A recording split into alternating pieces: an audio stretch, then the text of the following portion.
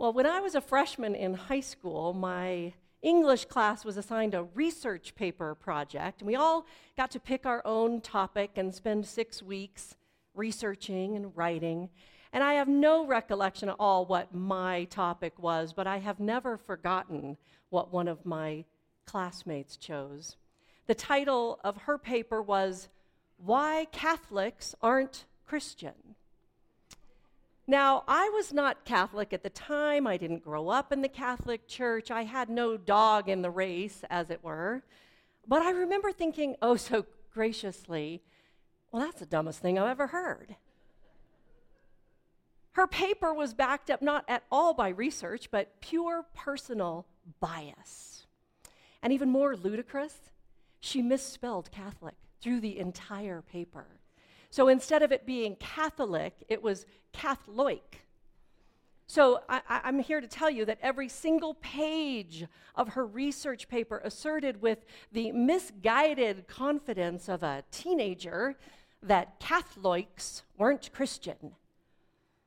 Now, here's the thing. It wasn't just the lack of credible research or her complete disregard for spelling, which were both bad enough as someone raised by an English teacher. But it wasn't those things that annoyed me. It was something else. It was this bald-faced intentionality of divisiveness and exclusion that has bothered me and decades later still kind of makes me want to come unglued. I just wonder, what religious fervor stirred in her that she wanted to spend 6 weeks researching and building this kind of a case. And who were the adults that were guiding her, that were filling her mind, molding her in this particular way? I mean, through the centuries, people have, of course, been subjected to a lot worse discrimination and oppression even, and intolerance than a naive teenager's research paper. But we're at a critical time in our history, in our religious and cultural history, especially here in the United States, where there are divisions across all sectors of life. And so regardless of who we are, regardless of how right we think we are or what we believe about others, I think it's time for all of us to engage in a little healthy dose of self-examination. I think there's an urgent question that we have to ask ourselves in all walks of our lives, not just as we sit in these pews. And the question is this: when Jesus called for unity, why in the world are Christ's followers so inclined to sow the roots of divisiveness and to belittle the dignity of our Christian brothers and sisters simply on the grounds of difference?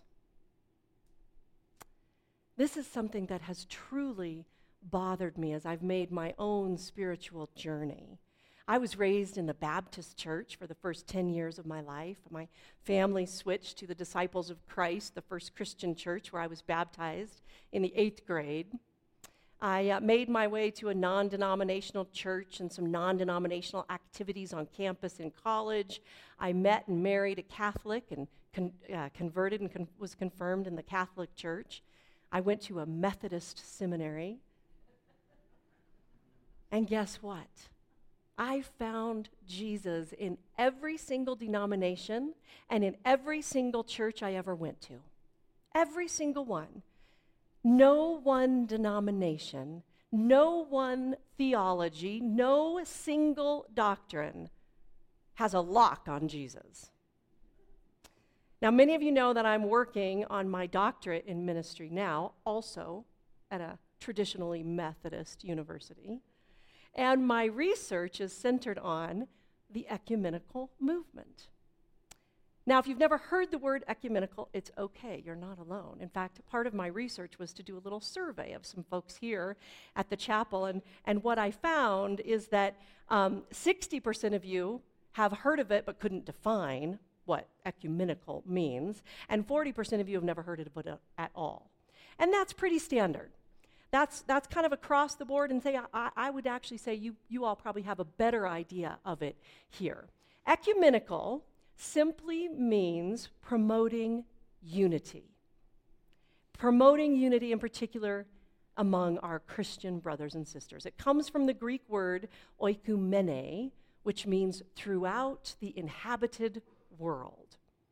So the ecumenical movement began well over 100 years ago, more in the mid to late 1800s.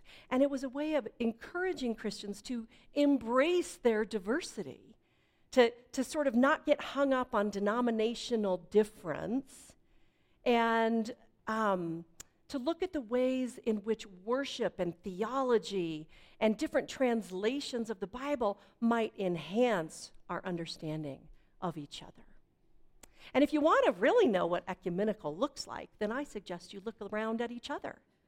Those of you sitting here right here today, because Snowmass Chapel has at its very core an ecumenical mission. It's what they were founded in. Some of you sitting here in these pews today were part of the founding of this church. You wrote it into the policies and the doctrine of this chapel. Now, it's important to understand that unity, though, is not the same as uniformity, okay? It isn't about creating one super church worldwide that we all have to be a part of, that we all have to think the same and believe the same and worship in exactly the same ways. In fact, it's just the opposite. Ecumenism is about honoring diversity, accepting one another, finding ways to transcend some of the things that we have clung to so tightly in our belief systems that we've created this us versus them mentality, even in our Christian walk. One thing the ecumenical movement strives to do is to awaken the consciousness of people to behave differently. Think about the reading that we just heard this morning from the prophet Isaiah. He was called to awaken the consciousness of people. Isaiah lived at a time when things were going pretty well with the Israelites. The economy was thriving. They had relative freedom at that time in the ancient world. But there were just a couple things that God was taking issue with. And so he sent Isaiah as his prophet to speak to the people, kind of straighten things up a little bit. And Isaiah, even though it was a relatively peaceful and prosperous time, really called them out on their injustice and inequality, especially that was aimed at the poor and those on the margins of society's life. So Isaiah condemned especially the political, the social, and the religious structures and what he saw as hypocrisy. You heard this morning when he talked about that a little bit, the religiosity and the offering of sacrifices that people were so clinging to, so important to them, more important than caring about the poor themselves who were sitting right outside the temple. They would walk right past them, make sure they made their offering, but oppress and ignore those who were sitting outside. So Isaiah says to them, God actually says to them through Isaiah, you are a sinful nation. He calls them an ox, or he says an ox and a donkey are better than you. They know more than you. He says, your hands are stained with the blood of murder and violence. He speaks out vigorously against corrupt leaders, both religious and political. He reminds God's people of their obligation and their responsibility to care for the least of these.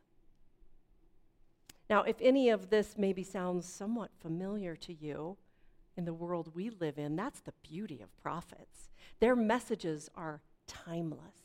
They speak right to us. They transcend the centuries and come right to the heart of the life you're leading right now in this day.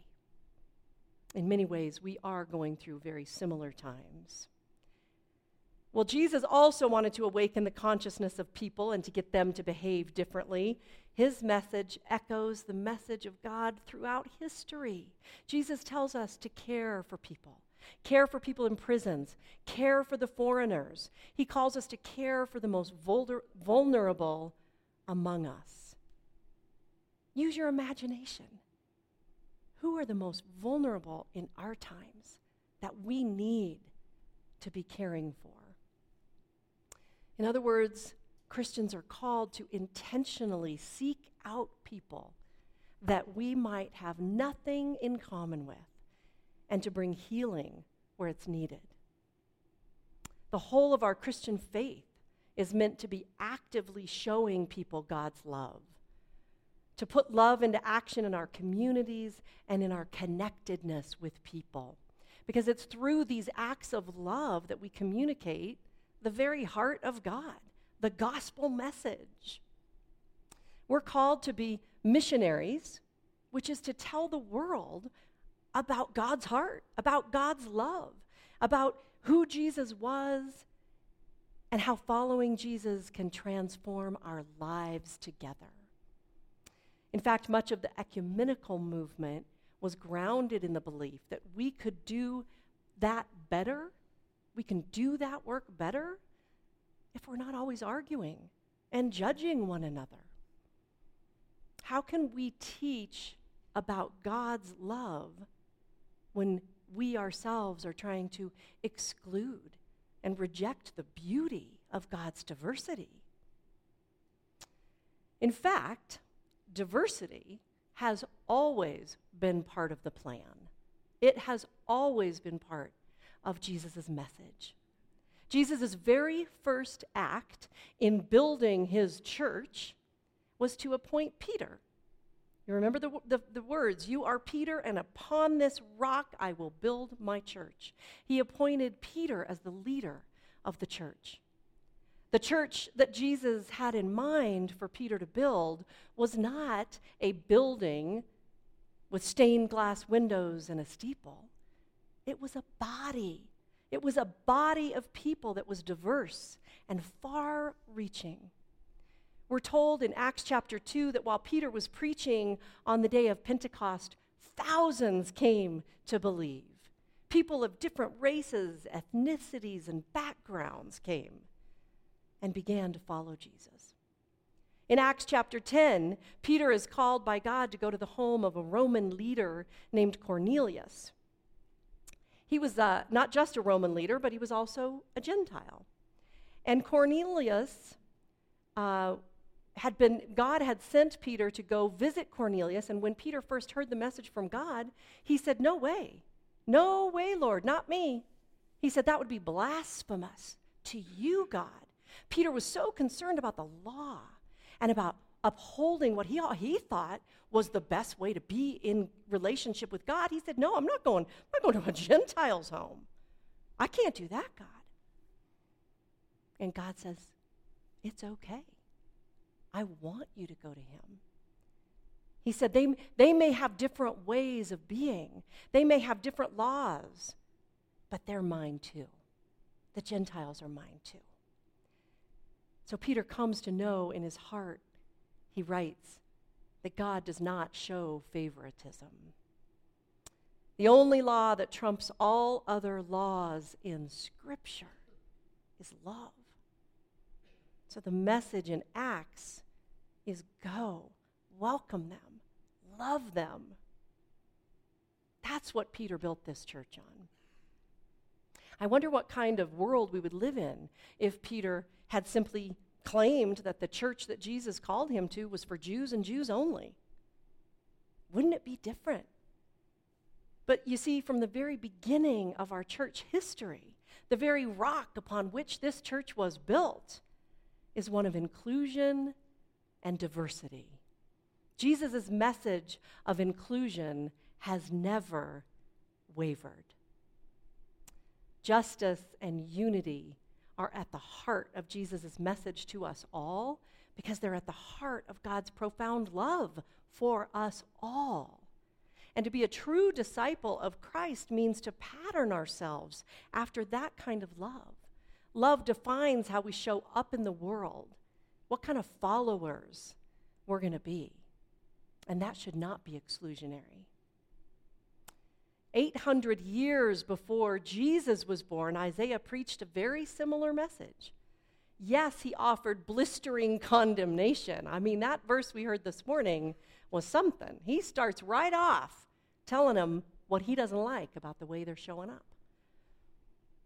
He doesn't like their ugliness, their divisiveness, their greed, their self-centeredness, their false ways of worshiping, as he puts it. But then he gives us the remedy. And Isaiah's remedy was then, and it is now, and it shall be forever, love. Here's what Isaiah says. He says, wash yourselves, make yourselves clean. Remove the evil of your doings from before my eyes. Cease to do evil. And then he says, learn to do good. Seek justice. Rescue the oppressed. Defend the orphan. Plead for the widow. This is what God wants, not piety and perfection, but tangible, active expressions of the love of God. And then I love this last verse here, verse 18. I think this is a pretty remarkable act of mercy and grace offered for all of us when he says, come now, let us argue it out. Let us argue it out. If you are willing to do as I ask, our relationship will be restored. Let us argue it out. He's giving us permission, frankly, to be different. I mean, clearly God did not intend for us to just go along to get along, to white knuckle it with people we disagree with. I don't think that we are being ecumenical when we're simply tolerating someone else and we can't wait to get away from them. Being ecumenical is striving to accept our religious other. It isn't meant to simply accept whatever stance a particular church might hold or whatever doctrine they might hold, especially if it's harmful and hateful. I don't think we're expected to do that. In fact, I think we're expected to argue it out and to recognize that what we are intended to do is to love. We are human beings after all. So to expect us to agree on theological interpretation alone is a big ask. We don't have to look far to see where that's gotten us. We have church splits happening today and divisiveness over LGBTQ communities, racism, political power, ordination of gays and women, salvation and hell theology, just to name a few hot topics. And I think that's precisely why the New Testament is filled with the letters of Paul especially, that devote so much space to talking about how do we be unified anyway? How do we argue it out and have our relationship restored with God and at the same time restoring our relationship with others, even if we disagree? Let's look quickly at what Paul says in Corinthians, Galatians, Ephesians, and then also the letter to James. And you could go to virtually every book in the New Testament, and you'll find something that you'll read through a new lens that says, oh, yes, that's it. There is a strong emphasis on the message of unity in diversity. So in 1 Corinthians, we hear, let there be no divisions among you, but be perfectly united in mind and thought. We also hear in Galatians, there is no longer Jew or Greek, there is no longer slave or free, there is no longer male and female, all of you are one in Christ Jesus.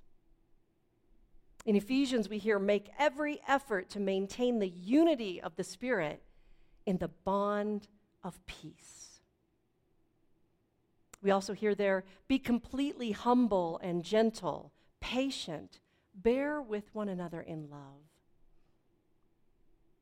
We also hear in Ephesians, get rid of all bitterness, rage and anger, brawling and slander, along with every form of malice. And then again in 1 Corinthians, we hear God arranged the members of the body of Christ, each one of them as God chose. Think about that next time you look around. God arranged us. And then there are these two, which really cut deep to me. In 1 John, whoever claims to love God and hates their brother or sister is a liar. Ouch. And also from James, with the tongue we praise our Lord and Father, and with it we curse human beings who have been made in God's likeness. Out of the same mouth come praise and cursing. My brothers and sisters, James says, this should not be. It should not be, but it is. From the very beginning, Christianity was not so much doctrine, but community. It was never meant to be about me. It wasn't I, it was we. The very nature of becoming a believer, a follower of Christ, meant moving away from isolation and individualization, and into the we of a community of believers. If you've been here before, if you've been here for even one other Sunday, you've probably heard Robert DeWetter, our senior pastor, who has so often said that we at Snowmass Chapel strive to be a community where a ski bum might be sitting next to a trust funder, who might be sitting next to a conservative, who's sitting next to a liberal, who's sitting next to a gay person, who's sitting next to a straight one, who's sitting next to someone who lives in a mansion, who's sitting next to somebody who lives in a tent. On and on and on. The diversity is what makes us so unique. It's what spreads our love. I think Snowmass Chapel does that really, really well. We are one in the Spirit. We are one in the Lord. We sang that this morning. And it is a profoundly simple truth. But man, it's not easy. It may be easy in here, right? It's pretty easy sitting next to each other. It's hard to do in the world. It's hard to do out there. So we're going to be talking next week a little bit about some real and practical things that we can do to engage in the challenging work of overcoming differences and divisions out there. Because I really believe that the practices that have helped for centuries to heal the tensions and the rifts within the global church, which has been going on for a long, long time. But those same practices that have helped heal those rifts can help us, not just with our religious divisions or our denominational divisions, but have the power to heal and transform relationships in general across a broad swath of differences. So we're going to talk more about practical steps next week. This week marks the week of prayer for Christian unity. Churches around the globe are invited to reflect and to pray about the sin of the division among us as Christians, to pray for repentance and renewal and for healing. And so as we wrap up this morning, I invite you to just spend a moment in the next few moments, but also in the days ahead, in this week ahead, to pray and reflect on God's vision for unity. And what is the unity we seek? What do we really want? What do we need to do to help transform the world?